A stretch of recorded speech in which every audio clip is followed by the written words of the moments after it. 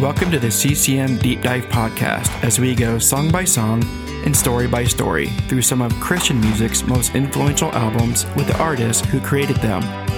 It's time to grab your coffee and settle in. Let's go.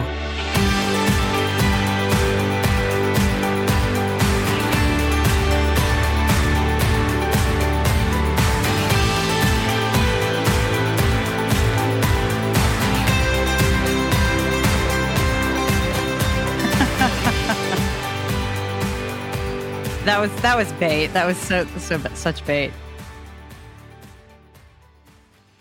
Welcome to Season 2 with Jennifer Knapp, the charming and polarizing folk rocker born in a rural farming community who almost went to the University of Kansas, but was thankfully saved by common sense. I knew there had to be a joke in there somewhere.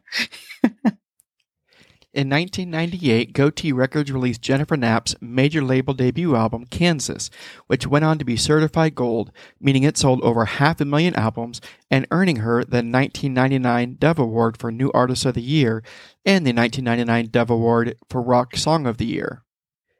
But before all of her world tours, before her recording contracts and sold-out shows, and even before she became a Christian in college. Yeah, pretty much simultaneously as starting my Christian music career. Kind of weird. Before all of that, we need to start in her hometown of Chanute, surrounded by golden wheat fields in the southeast corner of Kansas.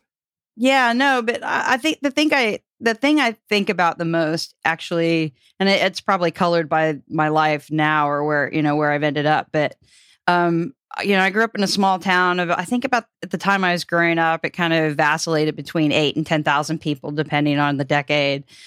Pretty quiet, cozy town. My graduating high school class was like 115 or something like that. So you kind of know everybody, like especially in your social circle as a kid, you kind of know the 4 years around you in your school. You just get to know everybody's name, at least to a degree.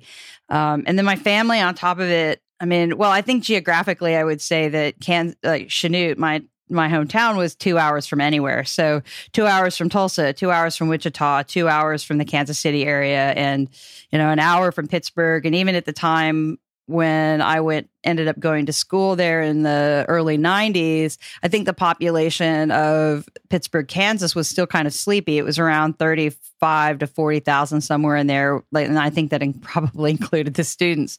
So, but even then, to me, I considered Pittsburgh a quote unquote a big town because it had a mall, like it had a little, it had a more than one, used car lot. So, growing up in Chanute, it just kind of felt like I was, 2 hours from anywhere, and my family didn't travel a lot. We were, largely a blue collar family. So we were subsistence living, and you get up, the view that I saw, that's all to say is the view that I saw were people who got up on Monday morning and went to work until Friday night. And we took care of the farm on Saturdays and Sundays and just kind of hit the ground running again on Monday. And one of the things I remember about growing up was that I had an aunt who ended up moving to Europe, living in Switzerland, having her family there. And I remember spending the weekends with my grandmother, and there were postcards that she would send from her when she was traveling, in her younger days. And one of the postcards that was on the bookshelf, these were remarkable, right? Like, it was remarkable for my family to have a spoon collection from another state. We just didn't really travel out of state, let alone 2 hours away. It was a financial burden to put all that money, the gas money to go up there. We didn't have a lot of reason to kind of travel to other cities. We wouldn't have thought about shopping in other cities. And so, my grandmother had this postcard in the bedroom where I would stay, and it was of the Sydney Opera House because my aunt had traveled to Australia and sent a postcard back. And I just remember laying in bed at night looking at that postcard, thinking about, this is someplace I would never see in my life. Jennifer would not only travel to Australia one day, but she would eventually take up full-time residency there. But that's later on in her story. I just never really kind of imagined that I would see any parts of the world. And, skip ahead years later when I got my first out-of-state gig I think it was around like 92, 90, probably 93 or 94. My first out of state gig was in Chicago, and I drove up to Kansas City, and I got on my first plane ever. I mean, I'd never even been to an airport. I mean, it's not that I wasn't familiar with it and that people didn't fly, but I never did. Through those early years of playing around small towns throughout the Midwest, Jennifer gathered enough material to record 2 independent albums before Kansas, Circle Back in 1994 and Wishing Well in 1996, which included an a cappella song titled Faithful to Me, which, for most of the world, was how they were first introduced to Jennifer when it was chosen to be the opening track on Kansas. Yeah, there are a couple things I think about with this song, but I mean, I definitely it was one of the older songs for the record. It wasn't like one of the new songs. I kind of had a few songs under my belt. So, because what I remember about it is 2 things. One is I'm pretty confident that I wrote the lyrics on the back of a Sonic receipt. So like a Sonic hamburger receipt while I was driving down I-35 in my 1980-something Ford Ranger pickup truck coming back from Nebraska doing a gig. So I was out doing gigs already and just spending hours and hours alone. And I was just singing. I just started singing that song kind of a cappella. And because I wasn't a very good guitar player at the time, I even though I liked the melody and the tune, it was quite difficult for me at that time to think about putting any backing track to it. So I don't know, it just kind of stuck with me. I liked it and I remembered it enough to write it down. And I never really even thought that I'd ever kind of play it for other people. But it wasn't until I heard Tracy Chapman cut that was on her first record with Fast Car. I think the song was called Behind the Wall or something like that. And it's an a cappella number she did on her record. And when I heard that, I was like, oh, wait, like I can put this song where it seemed like the song was meaningful to me and it would be meaningful to other people.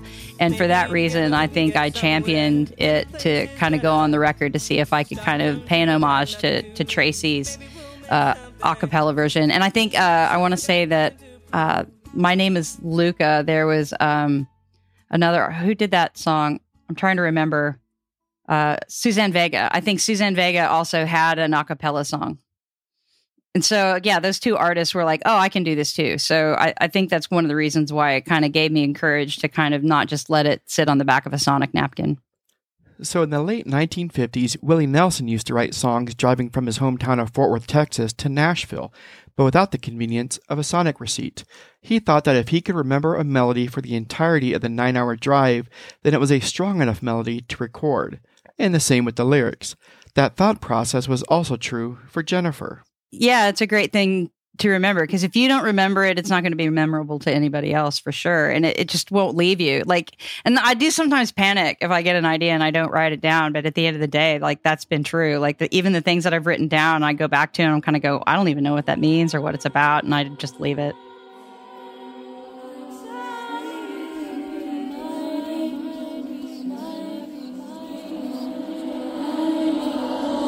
All the chisels I've dulled, carving idols of stone that have crumbled like sand neath the waves. I've recklessly built all my dreams in the sand just to watch them all wash away.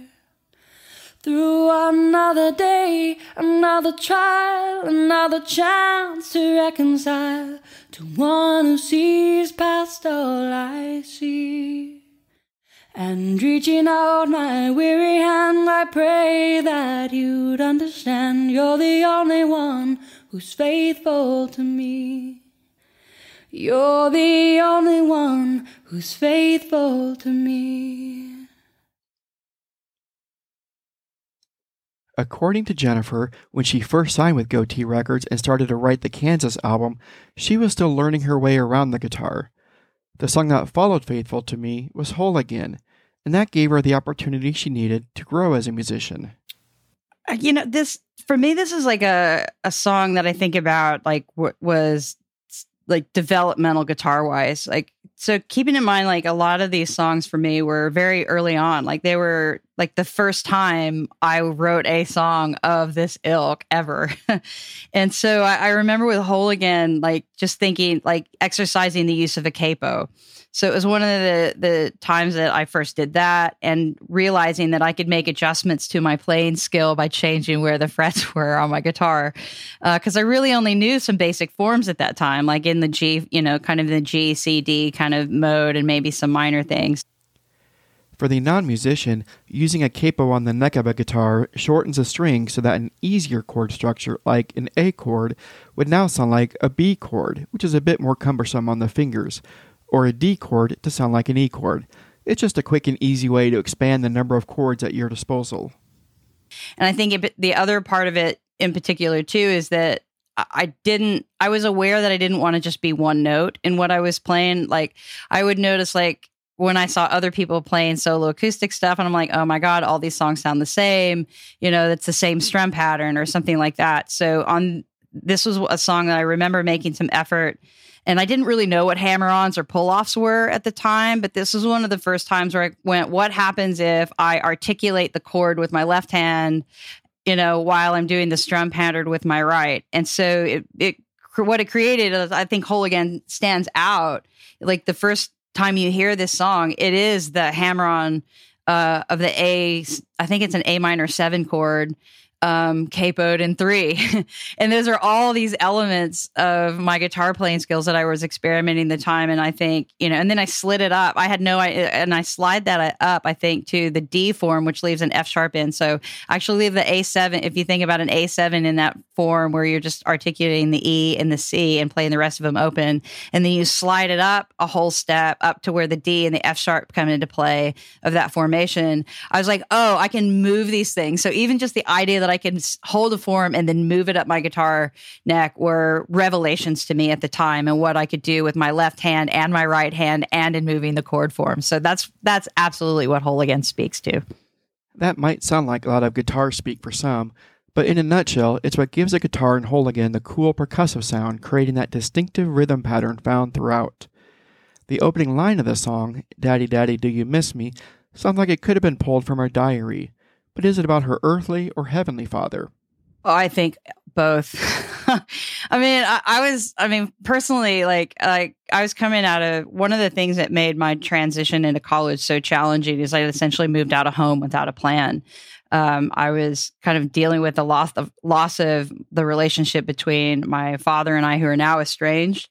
And that kind of happened subtly for me. I just realized like it was a relationship that I couldn't rescue. And when you're 18 or 19 years old, that's a hard thing to kind of stomach.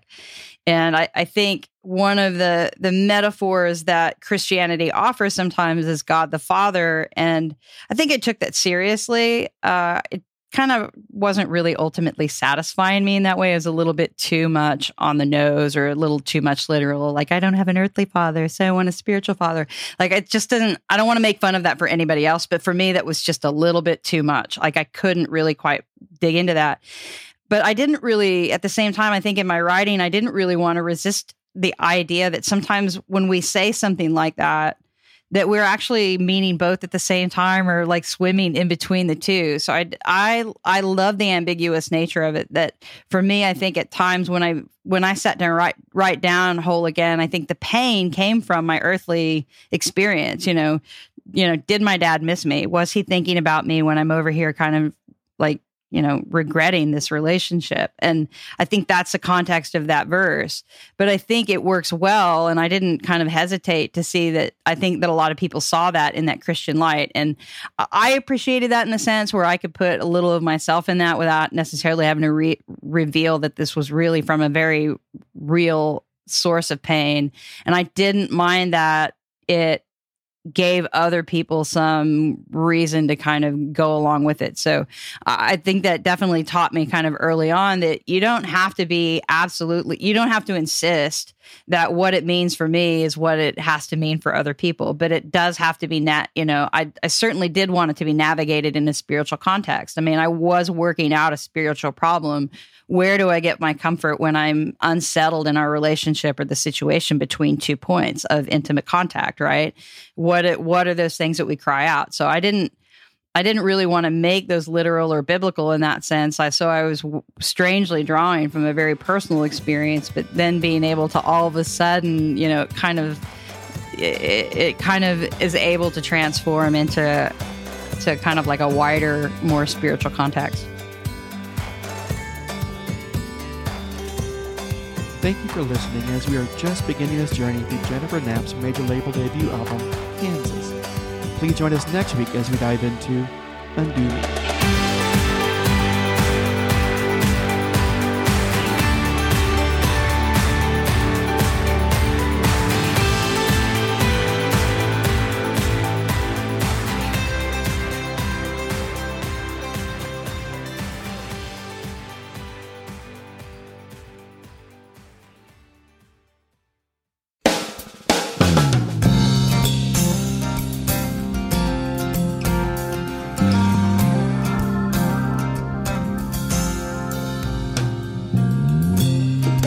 Daddy, do you miss me? The way I crawled upon your knee, those childish games of hide and seek now seem a million miles away. Am I lost in some illusion? Or am I what you thought I'd be? Now it seems I find myself in need to be forgiven. Is there still room upon that need? If I give my life, if I lay it down, can you turn this life around, around? Can I be made clean by this offering of my soul? Can I be made whole again? Have I labored all for nothing, trying to make it on my own? Fear to reach out for the hand of one who'd understand me. Say I'd rather be here all alone. It's on my fault I sit and wallow in seclusion, as if I had no hope at all. I guess truth becomes you. I have seen it all in motion, that pride comes before a fall. If I give my life, if I lay it down, can you turn this life around, around? Can I be made clean by this offering of my soul? Can I be made whole again?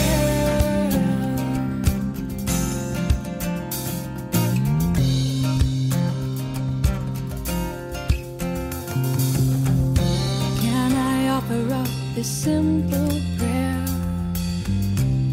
Pray it finds a simple ear, a scratch in your infinite time, notwithstanding my fallings, notwithstanding my crimes.